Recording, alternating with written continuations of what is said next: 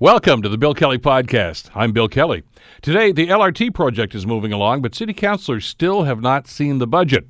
Councillors Jason Farr and John Paul Danko joined us for the first hour to discuss the concerns with the project. Also, there is a potential end on the horizon for the steel and aluminum tariffs from the United States. The Bill Kelly Podcast starts now. Today on the Bill Kelly Show on 900 CHML. It was another action-packed meeting at Hamilton City Hall yesterday, the General Issues Committee. The topic was LRT and trying to get some answers about what's going on, how much it's going to cost, and who's going to be paying for what. Some frustrated councillors because, a lot of questions and not a whole lot of answers, unfortunately. We get staff, I think, it was just as much in the dark as they city councillors are. So we're going to spend some time talking about that today and kind of get an update on what's going on and whether or not there's still a level of confidence about how this project is going to happen and when it's going to happen as well. And to that end, we're pleased to welcome two of those city councillors into our studios here at CHML. John Paul Danko is the councillor for Ward 8 up in the mountain. Good to see you again, John Paul. Good morning, Bill. And Jason Farr, the downtown councillor, and this his old stomping grounds. You spent some time in the studio, too. Good to have you in here, Jay. Thank you. And in your view, the best sitcom on TV, it's not Council on Cable 14, I hope. Well, you'd let the cat out of the bag, didn't you? If it's not Big Bang Theory, I wonder. Cheers, obviously. Oh, yeah, well, that's a good one. Sure. Oh, you kids, you wouldn't remember that. I'll get right to the heart of the matter here, which I think seemed to be the theme, guys, from yesterday. John Paul, I'll start with you. Why is it so difficult to try to get answers from Metrolinx about what's going on and who's paying for this? Well, the meeting yesterday, we had an update report from our city staff who compiled where we are to date with the project. Right now, the LRT project is out to tender, which is Metrolinx purview. So they're responsible for running the tender and ultimately awarding the project. So staff came to council to present an information update, and I think some of the frustration was just that we weren't hearing directly from Metrolinx, that our staff were presenting that information to us directly. Why aren't they there? Last couple of meetings, they haven't been available. I think the general consensus from Chris Jacobson, our city director on the project, was that they just didn't bother to ask them. They had a conversation.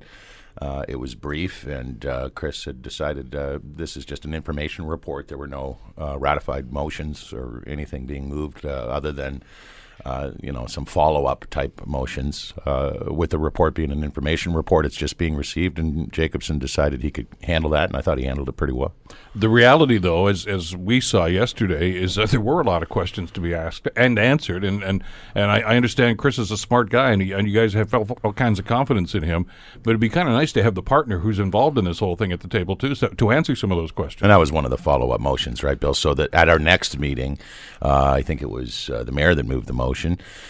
They will be present, and we've asked, I think, more of a direction that a lot of the councillors who had a lot of good questions, and I agree with Mayor Fred Eisenberger yesterday to Chris Jacobson, get those questions to Metrolinx in advance. We'll have an efficient meeting and get to everything that needs to be answered from any one of our colleagues.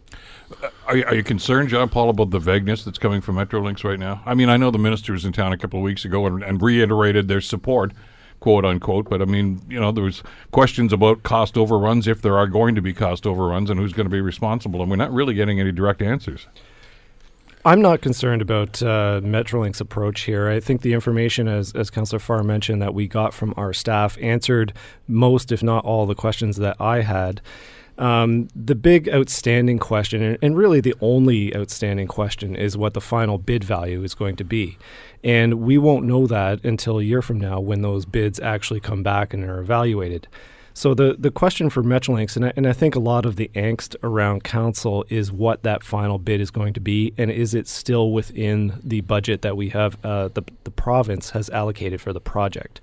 And I think that is the question that when Metrolinx comes in, that we need to get a sense that they are currently updating their budgets and that they're still confident in that overall budget. Because at the end, when the bids come in, we don't want a sticker shock that, holy cow, it's over the amount that's budgeted, and then have to scramble to come up with that extra money.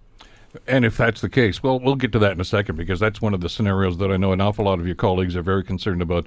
But with that in mind, I guess there's some concerns about design, what's going to happen, because what we did hear from Metrolinx, Jay, was that, if there are going to be cost overruns, if it goes past this $1 billion, we're going to have to, I think they said, modify the project. Yes. Does that concern you at all?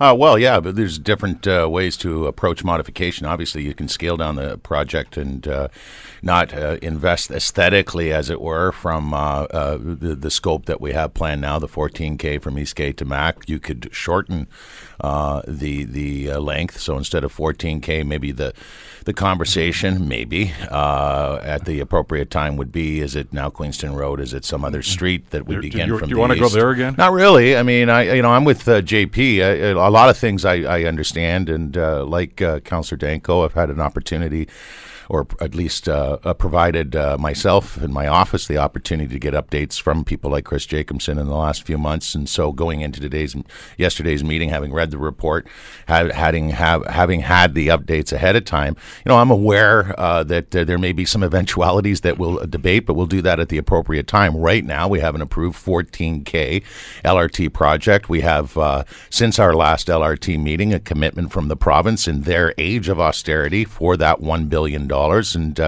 it's clear to us that right now, status quo until such time as we're told otherwise, right? But have you even had cursory discussions about what might happen if there's overruns? I mean, what you might do? I mean, somebody ridiculously said, we just won't put any seats on the trains. But there's austerity and there's austerity. I mean, because as you guys know, some of your council colleagues are just borderline supporters of this, and some are just outright not supporting this at all. And I get the sense from some of them that they're looking for an excuse to say, okay, we're off. We're out of this. I think that is a concern, that when the project does come back, if there is the bid value is over what the budget is, that is a serious conversation that could determine what ends up happening with the project.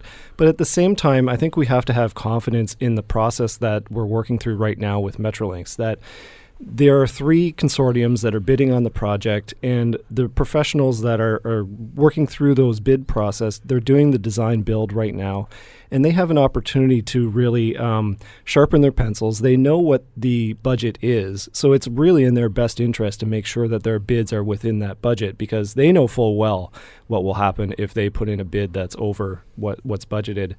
And they have an opportunity to make sure that the bids that they put in are as efficient as possible, and they can use their skills to be innovative and come up with ways to build this project in a way that's within the budget.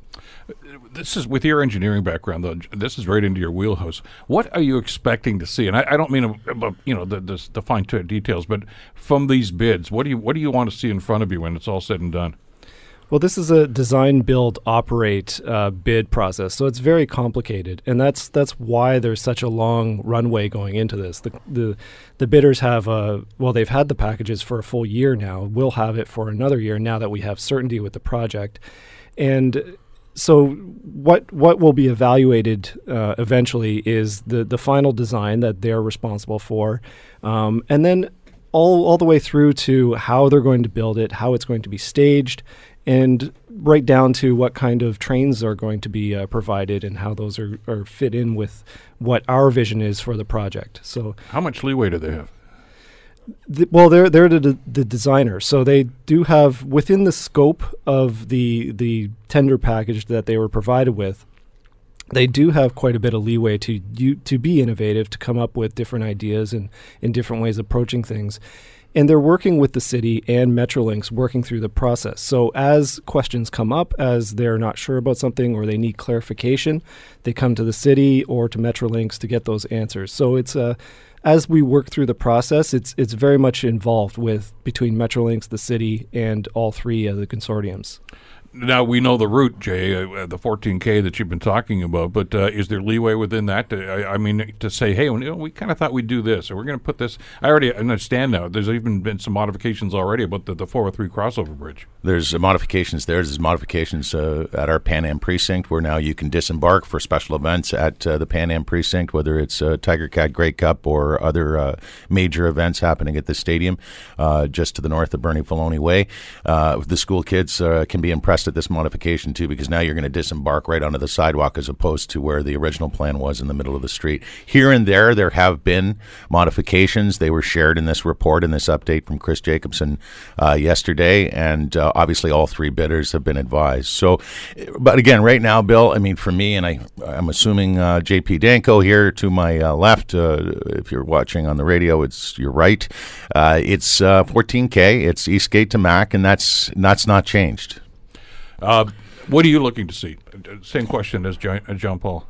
Well, you know, because this is going to have probably your ward and Ward 1 or 2. I know it's going to go all the way to Eastgate, to the east end of the city, but 1 and 2 are the ones that are going to see, I think, some of the heaviest construction and some of the most inconvenient times, I guess. And you know you're going to the phone's going to be ringing off the hook for you, so you got to go into this armed and ready to be able to handle some of this stuff. Right, and so it's all about communications, and communications in advance have been stellar. In fact, as you've talked to the mayor about here on this program before, Bill, we're setting a standard. Metrolinx is using our outreach and ability to communicate to every property owner and other projects throughout whatever's in their purview.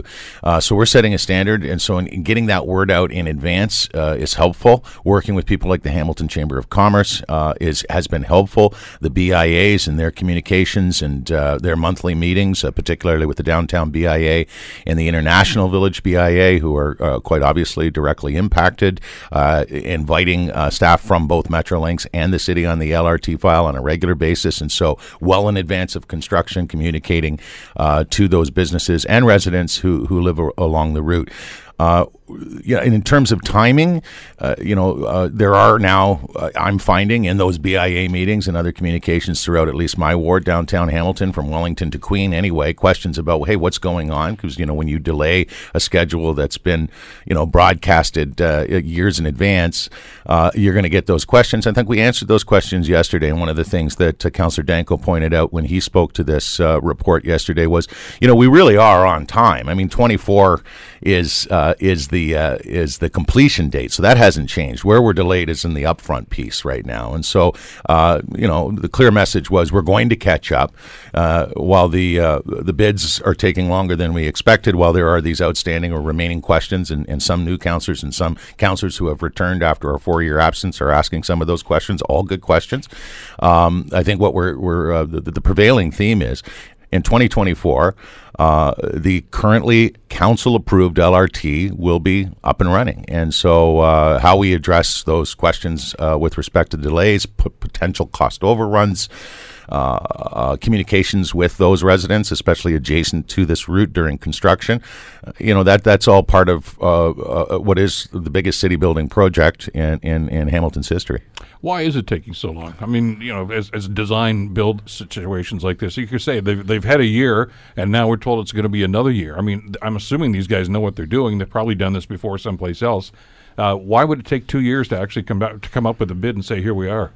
Well, 2 reasons. I think the first reason is that we had a provincial election in the very start of the bid process, and that threw a lot of uncertainty into the bidding. So if you're going to invest a year of your company's time putting together a bid package, you want to know for sure that project is actually going to go ahead, because if for whatever reason the provincial government decided that they weren't committed to the funding, all that work would be for nothing. So unfortunately, we ended up with that provincial election in the middle. Now, the provincial government recently committed to the full $1 billion funding, and they also committed to restarting the property acquisitions.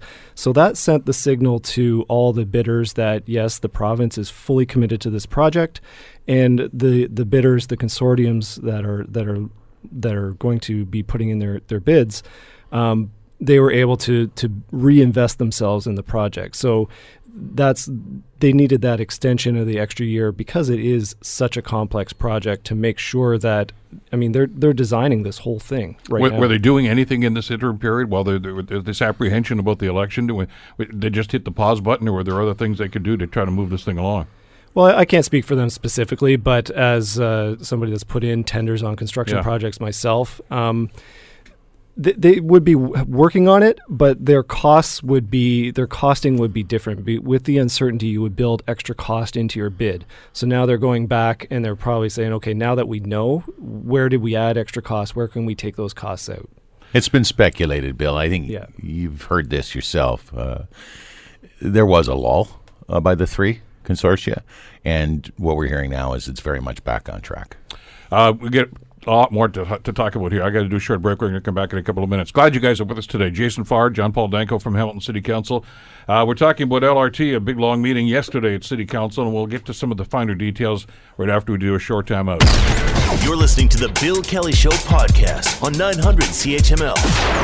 With Jason Farr and John Paul Danko from Hamilton City Council, we're talking LRT, an extensive meeting yesterday about council with some updates about what's going to be going on, and still some questions to be asked and answered for that matter too. So that's going to be happening. One of the issues, John Paul, that I know you guys talked about yesterday was we keep hearing about the money that has been spent so far, and it's not an insignificant amount of money. Is that coming out of the $1 billion? I mean, the advertising we hear, the promotions, et cetera, et cetera, et cetera. Are they whittling that bank account down, or do you still have $1 billion to play with here? Well, I'd say that's money that's been invested, because that's money that's invested in the city of Hamilton. But yes, that is part of the $1 billion budget. So to date, the city and Metrolinx has invested $151 million, with another $20 million committed to date. So right now, our total commitment is around $171 million. That's half of the 151 in property acquisition. So, I mean, that's an asset. Which, as you mentioned, was on hold now because of the freeze that the province put on that. Are you comfortable, though? I mean, I know you said yesterday that, well, we're still on schedule here. But that 2024 is looking kind of tight right now. I mean, there's an awful lot yet to be done, even in the way of acquisitions. There's a huge amount of work to be done for sure. But again, that goes back to the bid process and the contractor and their methods of innovation and making sure that they can meet that construction timeline. So knowing what the end date is, they can work back and make sure that they put their processes in place to hit that date. Now, there's certainly challenges, especially around staging construction. And as soon as you start digging up the road, I mean, there's always unknowns, but the contractors can build that into their price and into their planning. So a significant amount has already been invested in this project. And I think that speaks to where we are in the process right now, that this project is, for a lack of a better term, it's on the rails, it's moving ahead. And right now, like I said, it's out to bid, and we'll find out what those prices are a year from now. But you've been involved in construction and projects and design for many, many years. You've been riding herd on a number of them, too, since you've been on council, Jay. There's always going to be some blip. I mean, I watch the Property Brothers, and every time they tear a wall down, it's, we didn't know that was back there. Right. And, are you prepared for that? Because, it seems to be working under the assumption right now that everything's going to go swimmingly, and we're just going to go, and no project ever does. Well, we have to be prepared for that. And, contingencies, as Councillor Danko mentioned earlier, are all part of the process right from the get-go. So when these three bidders do their thing, they're anticipating, and they should be planning for, in their performa, the unexpected. That said, too, I mean, you're well aware our Hamilton-born Minister McKenna has not made a commitment, but certainly has all but endorsed this project. And, while we have been, in terms of the delays, the victim of other governments, primarily the reason for those delays. And we have now, obviously seen a delay with the provincial election, and a federal election looms. A lot of us who are really looking closely at this project with respect to who else can we reach out to in a partnership sort of capacity, and in the event that we do have these cost overruns. Certainly the Liberals have been outspoken enough at this point on a federal scale in talking about, or at least contemplating, a commitment on an overrun capacity, because they believe in this project and what it stands for. Primarily, Minister McKenna's argument is environmentally based, but there's quite obviously city building and other good reasons for putting an LRT on the Beeline. So, we may be at the mercy of another federal election and the outcome of that election. And, in the event, and, I don't think Councillor Danko or myself wanted to sit here and speculate for the hour with you here on CHML, Bill. But, we can't avoid the potential for conversations in the near future of where we're going to get an excess 100 million, 200 million, whatever the case may be, if it is indeed the case that there are cost overruns. And the federal government is a key player, and Metrolinx has already said they're committed to speaking and partnering with us in those conversations with the federal government as well. Okay, but how do you grow that support that Minister McKenna was talking about into a commitment? And I understand there's an election in October, and they usually start handing stuff out and goodies here and goodies there. But obviously you want to make sure that you've had a check in hand. I mean, you've been down this road before. Well, I think at this point in the process is that, we have to do our due diligence and make sure that if the project, the bids come in over budget, that there is a plan, whether that's scaling back the project, as we've discussed previously, or changing the scope of some of the work, or trying to find additional funds. But I think it's important to just reiterate that at this point in the process, the budget is the budget, and we're trying to work within that. And we have every confidence that Metrolinx and the province are also working towards that budget. Now, I've talked to Minister McKenna about this a couple of times on the program as well. How do you see that? If it does come to pass and the federal government says, hey, we're in, do you see them as covering overruns? Do you see them as putting a capital contribution in here that's going to defer your costs? I mean, where do you see that happening, and how do you see it happening? Yeah, that and potential other opportunities. First, we have to see them get reelected, preferably with the majority, I guess, because, they're the only ones so far of the three parties that I'm aware of that are talking about supporting Hamilton in this massive city building project. So, and I thought about this. I talked to staff about this, and just to Councillor Danko's comment a moment ago, and you rightly point out, Bill, as you know best, you get a lot of these commitments just prior to elections. Councillor Collins mentions this all the time. Whenever there's a provincial or federal election, timing's always ripe for the municipality to make major requests. And certainly, I think supporting our LRT prior to the election cycle, getting that commitment before they're no longer legally able to make any multi-million-dollar commitment is a good thing. Now, I've asked, well, why can't they commit to some sort of $100 or $150 million reserve in the event of a cost overrun? It's not a conversation that's been had yet.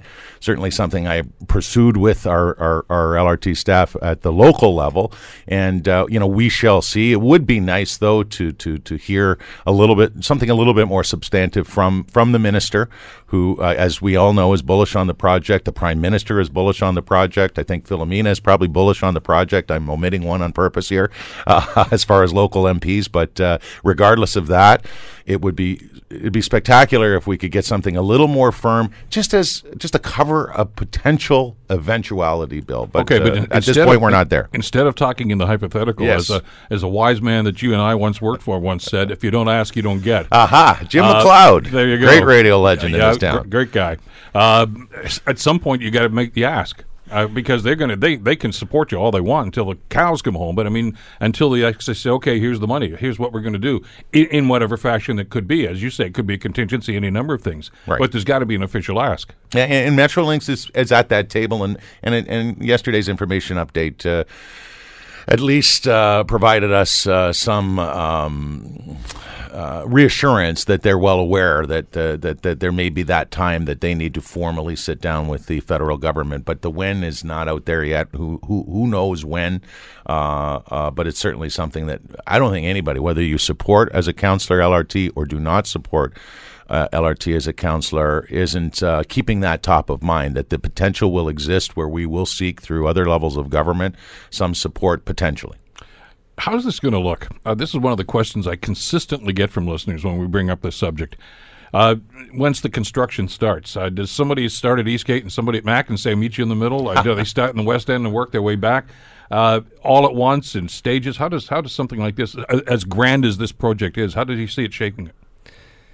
No, the contractor will put together a very comprehensive staging plan for the job, and there's different phases in the construction. So there's the in-ground work, doing the sewers and the water mains and everything that's under the ground, and that's where you actually have to dig up and put in hoarding and truck soil in and out, which is it's dirty, it's very disruptive, but it's not the entire route. It's not like you're digging a trench from end to end. So that work needs to be staged and planned very carefully to make sure that it doesn't impact traffic. Well, it will, but as minimal as possible. And then moving on to the actual construction of the LRT itself, the tracks, and putting in the stations. And that work, so for example, building a station is very localized. Those stations are at specific areas, and the traffic staging and the accommodations that will have to be made are at those specific locations. Just one point about the federal government there I'll throw in is that the federal government right now is funding a very large portion of our 10-year transit master plan. So we do know that they are committed to transit in the city of Hamilton. And when we're talking about transit, our HSR, our city transit is part and parcel of the LRT project. It's all transit is all together. So we already know they have that commitment to transit in the city of Hamilton. When this finally does start, and again, shovels in the ground, and as John Paul just talked about, this is going to be a major inconvenience. We know that. When we've seen this happen in other communities. I've talked to the folks up in KW, of course, during that construction. What about the businesses along that route? And some of them are still looking for compensation and saying, look, we're going to lose business. Some of them may lose everything. They could go out of business. I mean, it does happen. And they're going to come after you and blame you and say, look, this is all because of this stuff here. Is there a plan to look after people like that, or is it just too bad, so sad you guys are on your own? I think there's a number of things that have been going on, and I mentioned earlier, Keenan Loomis and the Chamber of Commerce have been very active. The BIAs have been very, very active. I would anticipate communication to the general public and appeals at the very least for supporting these businesses during the construction will set a standard. So engaging with the public and helping them understand that they can do their part to help the ma and pa shops, particularly along the route. There's a lot of commercial operators that are nervous. I'm not going to dance around that, Bill. I've been having those conversations for too many years to pretend that all of them are supportive of LRT. A growing number are. I mean, the one thing about this delay is we've seen new businesses relocate in places like International Village and the downtown, and investments in the multi-millions of dollars by people like Steve Kiakowski and Dave and Maureen Sauvé on many parcels of property along this route, and even developers who are either redeveloping or about to commit to developments along or very close to the route, all LRT supportive. So that there's more and more support of new businesses growing along the route, but there still are some who are nervous, and obviously the biggest thing the thing that scares them the most is losing business during the upset or the construction. And so they've been communicated to many times. We're about to put our door-to-door folks to work for the 7th consecutive time. That means going to every door, both residential and commercial along that route, communicating what we know and listening to them and taking note of their concerns. And you know, the number one issue, obviously, is will I be able to survive the construction? We'd also be ignorant, I think, as a municipally elected body and as the mayor, to suggest that no one will go out of business. It's quite possible that those businesses today that exist on sort of a borderline in the books scenario, you're going to be more challenged if you're just getting by right now. The good thing is there are folks you can reach out to. You can talk to your BIA, you can talk to the chamber, you can talk to your councillor, and hopefully the general public as well understands that, you know, almost at all points of this construction period anyway, your business is going to be accessible. We're trying to make that a priority. We have made that a priority, I should say. And so it's about getting those people to take those alternate routes, walking paths from the back entrances to through some construction staging to make that happen for you. Because we saw this. I was talking to Councillor Ferguson about this. We saw this with Wilson Street in Ancaster a few years ago, too, where it was just a mess for the whole summer. Yeah, concession. And concession, which went a lot longer than it was supposed to go. And you know, some people suffered and some people went out of business as a result of that. Is there any discussion about compensation? Some people are saying I should get a break on taxes. I don't think you're allowed to do that legally. No. But they're saying, well, look at is there the fund? Is there something we can dip into? Now that's really up to Metrolinx, I guess, more than you, isn't it? Yeah, well, you're right. It's I guess considered sort of a bonusing, and there is no we're bound as a creature of the province to go play by their rules. And I don't believe, and I mean, didn't bring it with me, Bill, but I know we talked about exactly that compensation for businesses along the route. I brought it up probably 3-4 years ago at an LRT subcommittee. As it stands right now, that's not on the table to my understanding. And so it's all those other things, making the appeals to the public, support business during construction, doing what we can and assisting, maybe creating some free parking scenarios while construction is going on in the immediate areas of the construction that drives some traffic to the area. And what we can do municipally, we're going to do our best to do and try to help alleviate the pains of construction. And whether it's an LRT or a Cannon bike lane or a concession street or Wilson Street in Ancaster, we'd be burying our heads in the sand if we were telling you that it'll go off without a hitch. Construction is a pain in the butt.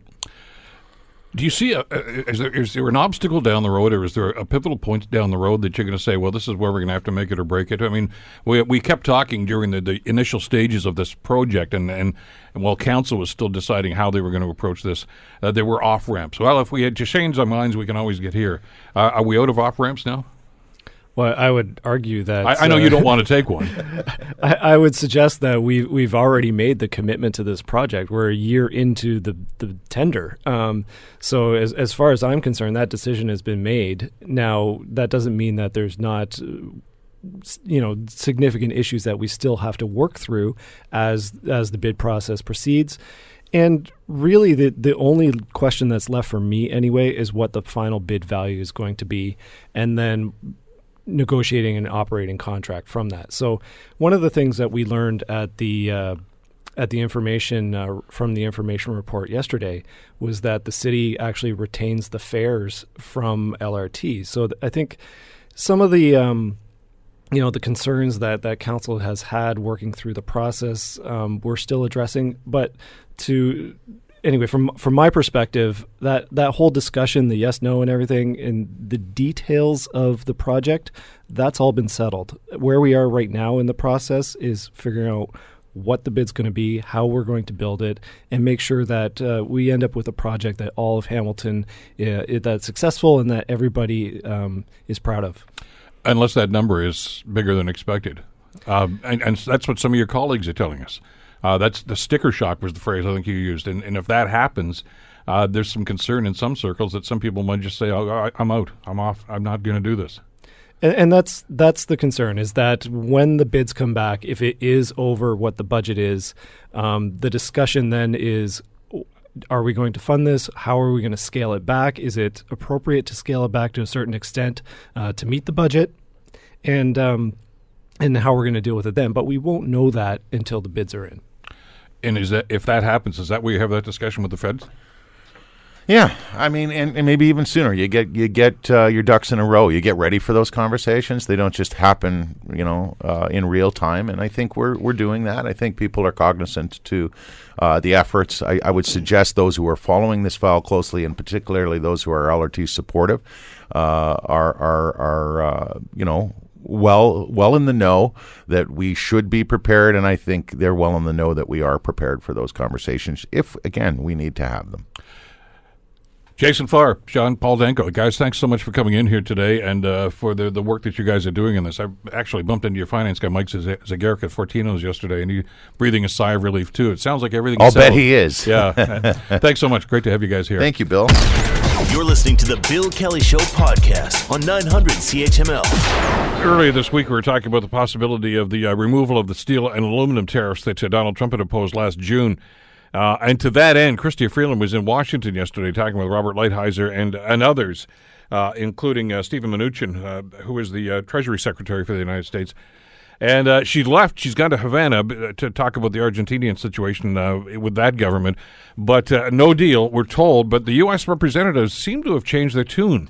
Joining us to talk about this is Keenan Loomis, the president and CEO of the Hamilton Chamber of Commerce. Good to see you again. Thanks for coming in. Good morning, Bill. 4 or 5 days ago when we had this discussion, I thought, there's not a hope in what of this thing happening, because nobody down in Washington's even talking about this. All of a sudden they are. Yeah, even though the last 24 hours have been sort of an up and down affair, it's at least positive to know that something's happening. Within the last few days, there's been a lot more movement on this file than there has been within the last few months. Well, Nancy Pelosi met yesterday to talk NAFTA, the free trade deal, about ratification. And we thought that wasn't even going to be on their agenda, at least until after, the election. Because they thought, we're going to stall, we're not going to allow them to. It still might not happen. We don't know that. But they weren't even talking about it a week ago. Yeah, there's been a lot of positive developments coming out of Capitol Hill over the last week, not only, on the Democratic side in Congress, but on the Senate side as well, with Senator Chuck Grassley of Nebraska. He's, a Republican stalwart, and he is telling Trump that the USMCA is not going to be ratified by Congress unless the tariffs are removed. So, maybe that is what is going to finally get through to him. Well, because now it's on their radar, and I know that we always said, well, look at he's got to listen to the people that are going on there. The thing that I'm seeing, and when I'm noticing when I see Bloomberg and watch CNBC and some of these other places, the U.S. economy seems to be toting along just beautifully right now, but a lot of folks down at ground level are not really feeling the effects of this. And some of these areas where Canada has imposed these counter tariffs are really starting to feel the heat and have for quite some time right now. And those representatives are starting to speak up. Yeah, the indicators, the key indicators for the economy are doing pretty well, I guess. But I think the message that's getting through is that the tariffs are actually a drag on the economy. It could be doing a whole hell of a lot better. And, we saw in the Washington Post just a couple days ago that it's estimated that the steel tariffs are costing U.S. consumers $900,000 for every job that Donald Trump is touting having created as a result of these tariffs. Well, because, and again, I'm not so sure. I don't want to spend all this time talking about Trump, but I don't know if the guy actually had an understanding of what these are. Tariff is a tax. Yeah. That's really what it is. It's a euphemism for a tax, and it's a tax on his own people. Well, this isn't the only thing that he seems to be confused about. So it's probably a long list. It is a long pattern, and so it shouldn't surprise us anymore. Because as we've talked about here, we've had business professors, but it's economists on here. It's Canada does not pay the tariff. I don't know if he actually had that explained to him. It's the importers, the people that bring the steel in, that have to pay it, and those are Americans. Yeah, well, and then they pass that on with higher cost to American consumers. Yeah, I know. He should get it if he is the business man he purports to be. But the impulse actually, behind the imposition of these tariffs, we actually agreed with. A couple of years ago, actually more than that, before Trump even came into office, we as a chamber have been advocating through our Ontario Chamber and federal chamber networks to get Canada to understand how much of a threat the Chinese steel industry is to Canada and to the steel industry all across the world. It is a non-market economy. This is unfairly traded steel in that it bears no relation to the supply and demand, the global supply and demand for steel. They just keep pumping it out. It doesn't matter how much steel is actually needed out there, and so obviously that depresses prices. Many of them are state-owned companies, and of course they don't abide by the same labor and environmental laws that we do. So we've been saying to the federal government for years that we need to be careful. We need to be more vigilant as to what comes into the country, and as well, one of the things that we know is that the U.S. is continues to be worried about Chinese steel. Again, for some reason, Canadian steel and Mexican steel has been hit with tariffs. But we know that they're worried about it coming through Canada into the U.S., and there are things that we can do to mollify them and make them feel more comfortable. And it seems like that's going to be what ultimately gets the job done in getting these tariffs lifted and in ratifying the USMCA is we have to commit to a monitoring system that will prevent the dumping of steel, prevent Canada from being a thoroughfare for the dumping of steel. And it's not just China either. There's a lot of issues with Turkish steel and steel also made in other countries. So at least that issue and that problem has been illuminated, and it's going to have to be fixed. We're going to have to address that. I know that industry and the government are addressing it, but we're going to have to step up our efforts because that's what the Americans are going to need to feel comfortable going forward. But I know part of the discussion with Chrystia Freeland and actually Bill Morneau has been down there. I mean, everybody's taken a shot at it. Apparently the Prime Minister and the President, I had a couple of phone calls last week too. I think part of the message is, look, we're on the same side here. We're being victimized by the Chinese steel and by steel dumping as well. Yeah. In other words, we're not the bad guy here. Let's work together on this. And I'm hoping the U.S. is finally starting to see that wait a second here, we've aimed our guns at the wrong guys here. Yeah, I have no idea who it is that has been providing this advice to Donald Trump over the last number of years. Well, the speculation is it's Wilbur Ross. Well, yeah. So he's a big believer in tariffs. Yes, he may be the only one, but and a former steel executive. Yeah. And we know that outside of Wilbur Ross as well, that it appears to be that U.S. Steel has outsized influences as to what's happening, and they are pretty much the only company in the United States that are actually advocating for the tariffs. The other steel producers in the U.S., they had no problems with this. We actually had a very integrated continental steel making industry that had no issues with Canadian steel, no issues with Mexican steel. It was all about China, and yet these tariffs were imposed, and so you can't help but think that it's got to be the result of some grudge. Of something that's happened in the past. Wilbur Ross, again, being an industry veteran. Robert Lighthizer being an industry veteran as well. But obviously we know the history of U.S. Steel in Canada, and you can't help but think that that's a little bit part of this as well. But isn't that 19th century thinking? It is. I mean, because just about everybody in the world at one time used tariffs, as they thought, this is protectionism. We can do, and it doesn't work. No. Every time anybody's imposed tariffs, they don't work. No, and not only that. So we've come to that realization and understanding, but then we've also gone further in creating, a trading zone like NAFTA. And that addresses not just tariffs, but a whole host of things, such that over the last 25 years or however long NAFTA has been in place now, it's probably far longer than that. The years have gone by quickly. But we've become so integrated through the supply chain. So all you have to do is look at the automotive industry, and that's the lighthouse here in terms of understanding how NAFTA has changed things and created these flows across the border, and allowed firms like Dofasco to specialize and supply the North American automobile industry, and thus there have been other companies in the U.S. that have also specialized in various forms of steel, and that's why the balance of trade between the U.S. and Canada is so even, is because that's all kind of like the capital flows and all of that have evened out over the years, and people have gone with what they do best, because that's how we've had to compete with Chinese and other steels. We've constantly innovated, and so NAFTA, really made that happen, and now we don't know what to do, and all of these supply chains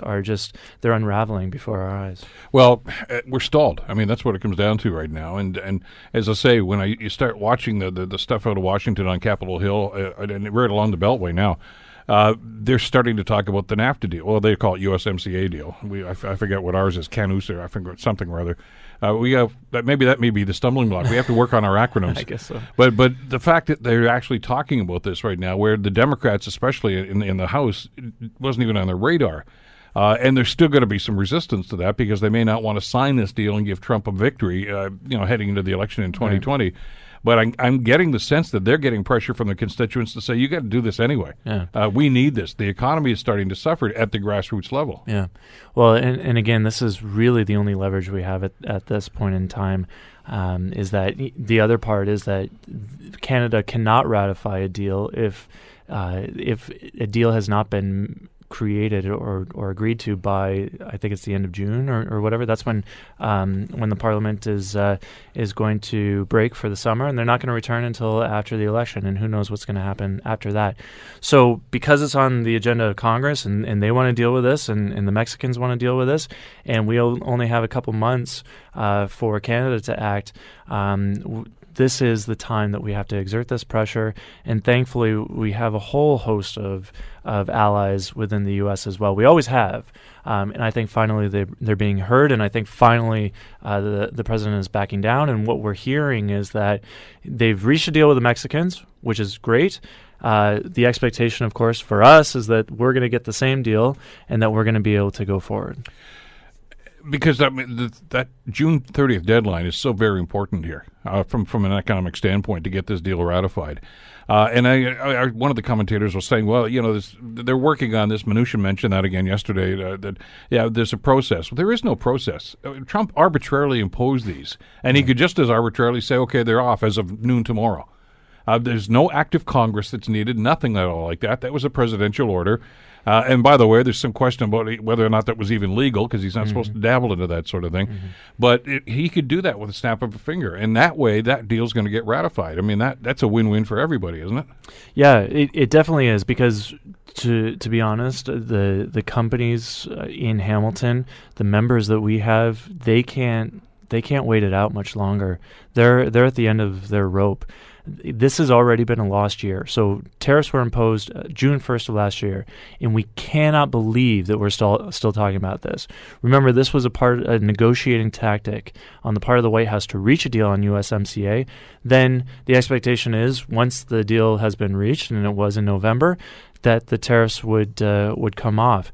And so we can't believe that we're still here. And we're getting to the point where the companies in Hamilton, they can't hold on any longer. They've done a really good job of absorbing the impact so that we haven't seen a huge number of job losses. So we haven't seen an appreciable decrease in the economic output of the community. Dofasco is still making steel and still at the same capacity as they were last year, and they're paying $1 million a day because of these tariffs, but they're absorbing it because it's important to keep going. It's important not to lose your workforce, and the understanding was that these were going to be temporary, and now we're getting to the point where some of our companies are laying off people. Third shifts have been eliminated at one in particular, and so I don't know how much longer we can hold on. Well, I mean, it's interesting to juxtapose that with the fact that, for instance, Stelco's had 2 really good quarters now, and they're in black ink for the first time in God knows how long. But my understanding is that's because of previous orders. That happened even before that shows you how slow the industry can move sometimes. Well, but they're not going to get new orders unless these things get lifted pronto. No, so many. So once those orders were fulfilled, the ones that were in place before the imposition of tariffs, a lot of those orders have not been renewed. And those relationships have not been renewed, and so a lot of our companies have basically lost all of their business into the U.S. and so those companies in the U.S. have found other suppliers, and so now those relationships are becoming entrenched. And even when the tariffs are lifted, it's going to be really tough for our companies to just pick up as they were before June 1st.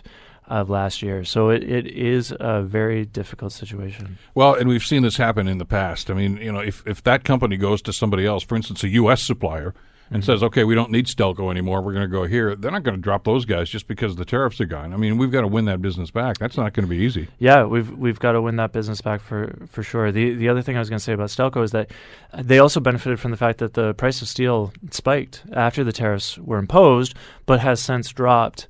And now there's a glut in the global market again. And there's going to be a hangover effect in that many of our members expect that once the tariffs actually do come off, that the price of steel is going to drop even further.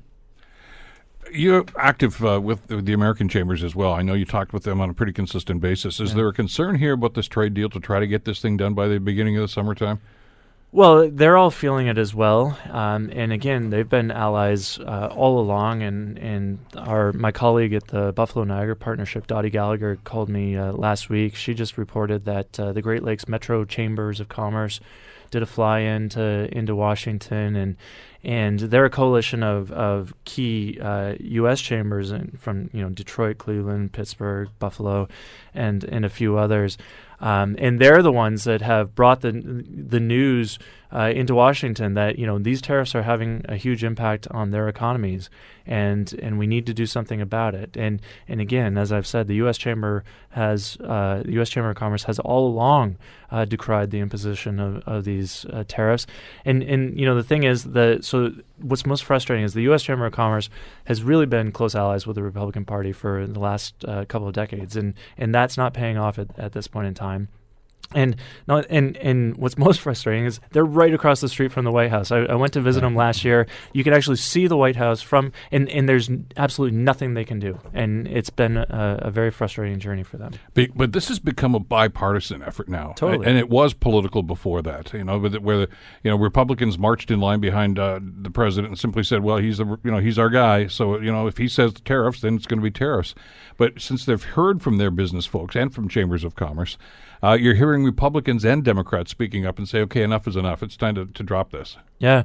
And the thing was that so Trump and his, anti-trade, anti-globalism sort of message actually aligned more with, a lot of elements of the left wing and Bernie Sanders basically saying the same thing on trade. So that's what's been interesting. And you see the middle of both parties are agreeing. So this is actually a very bipartisan effort to relieve the imposition of tariffs on Canadian steel. So I think that all the stars are aligning. We are hearing good things, but we've been through this before. Ambassador McNaughton said a few months ago that he thought that these tariffs were going to be lifted fairly soon, and I think he has. I think he's admitted he's that he recanted. He has egg on his face, and he admitted that at one point. So we've been through this again, but again, it is a sliver of hope that they're talking.